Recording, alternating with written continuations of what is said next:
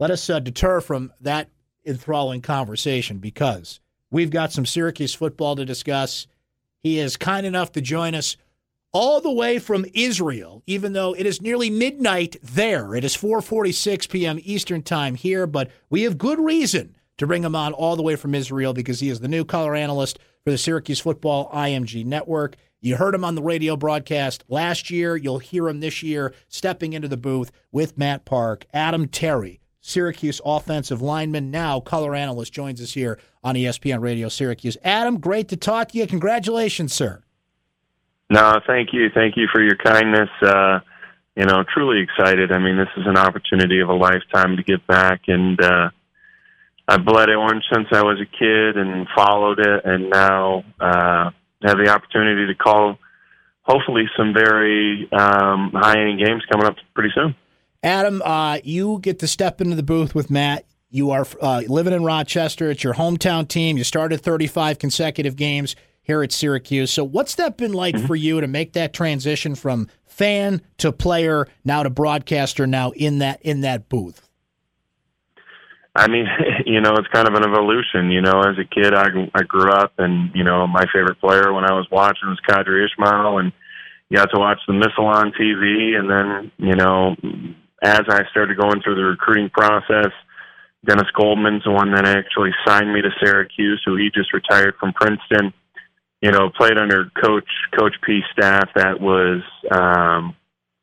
straight-laced, got us prepared, and then, went off to the NFL and kind of lost touch with Syracuse a little bit. As I went through the coaching transition, tried to touch base in a couple different areas, but that was kind of contingent upon the coaching staff. And then, as Dino came in, it was a good opportunity for us, and Matt and Geds were able to bring me up in the booth last year, and horrible circumstances surrounding that whole thing. But now it's an opportunity where hopefully I can do a service to all of the men that were before me, and the guys that currently bleed orange. Yeah, certainly Geds is going to be heavy on our thoughts and minds throughout the season. He's going to be honored with a letter winner of distinction award at the last home game of the season in that weekend as well. Stepping into that booth where he was, and you mentioned he had an opportunity to kind of learn under him, what sort of things did Geds teach you about this position, and how do you make that transition from kind of doing analysis to analysis on the fly, live as it happens during the game? Yeah, just to watch it last year. I mean, one specific example last year was when we were watching the, he was calling the Clemson game, and he's yelling at me, "Hey, you got to jump on this headset. You got to jump on this headset. This is a once-in-a-lifetime opportunity." And the thing that, you really take away from something like that is you got to enjoy the game. Throughout the ups and downs and watching this and being able on the fly to call and really, as Matt kind of steers the ship, to jump on top of that and give the breakdown of the play, it's also jump on it and enjoy it. This is a Carrier Dome that's seen many, many games of high success, and then be able to go on the road with these guys now and get to know them a little bit deeper than what I was able to last year. But, the main thing is just enjoy the game, and you can convey the energy to everybody that's listening.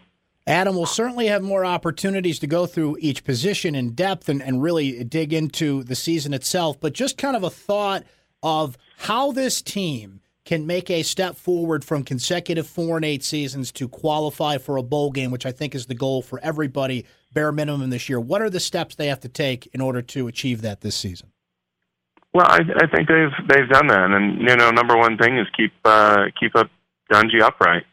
They were able to go in and with a little bit of nepotism out there, go out and get Dino's son-in-law. But the offensive line is going to be the key on this.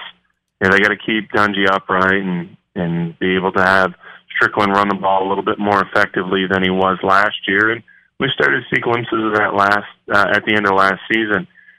Can Jamal Custis be the guy on the outside like everybody's wanted to see over the past couple of years? Or is it somebody that's going to spring up that we haven't seen very much of. The hard part about the defense right now is we're losing the guys in the middle, and those two are going to be, Zaire is going to be a very hard leader to replace. But, that's part of the job for Brian Ward on the other side, is make sure that defense is shored up. A lot more length in the secondary than they've been accustomed to over the past couple of years. And, this is the transition of actually getting to see Dino and his recruits out there. Adam, one last thought before we let you go. You are in Israel right now, which is just spectacular on its own. Tell us what you're doing there and how it's going so far. Yeah, it's a small world when it revolves around Syracuse, and I've been afforded the opportunity to do the strength and conditioning for the Scottish national team, and quick bite on that is in '89, after the Lockerbie bombing, Syracuse went over and they were able to do a exhibition game, and at the end they left their equipment, and that's how Scotland lacrosse started. I have the opportunity to know Brian Silcott, the head coach at Scotland, and, things work in mysterious ways, and he convinced me to go over to Manchester, England, to go watch the boys play and see if I could help them out. And, fast forward about 18 months, we're here. Unfortunate loss this afternoon to Australia, but, the guys before them in Scotland lacrosse were able to get them in the blue group. So the blue group right now is, we'll get to see a couple Syracuse boys on USA and Canada, as well as the Iroquois and England. So we've got a mighty test ahead of us, but it'll be a fantastic thing to see. It's a great venue. Everybody's been very they've shown a lot of hospitality here, and just excited to get after it. And get back into Syracuse as well to see some of these guys during training camp. Adam, thanks for joining us. Nearly midnight in Israel currently. Congratulations to you, my friend, and best of luck out there for the rest of the World Lacrosse Championships. We'll certainly see you when you get back here and talk more football, and congratulations to you, and certainly looking forward to the insight and the analysis this year on the Syracuse IMG Sports Network. Well, thank you very much. I appreciate it. Go Orange. That's Adam Terry, ladies and gentlemen, of course, a former Syracuse offensive lineman, now in the booth, not the radio show, the actual booth, with Matt Park as the color analyst for Syracuse football.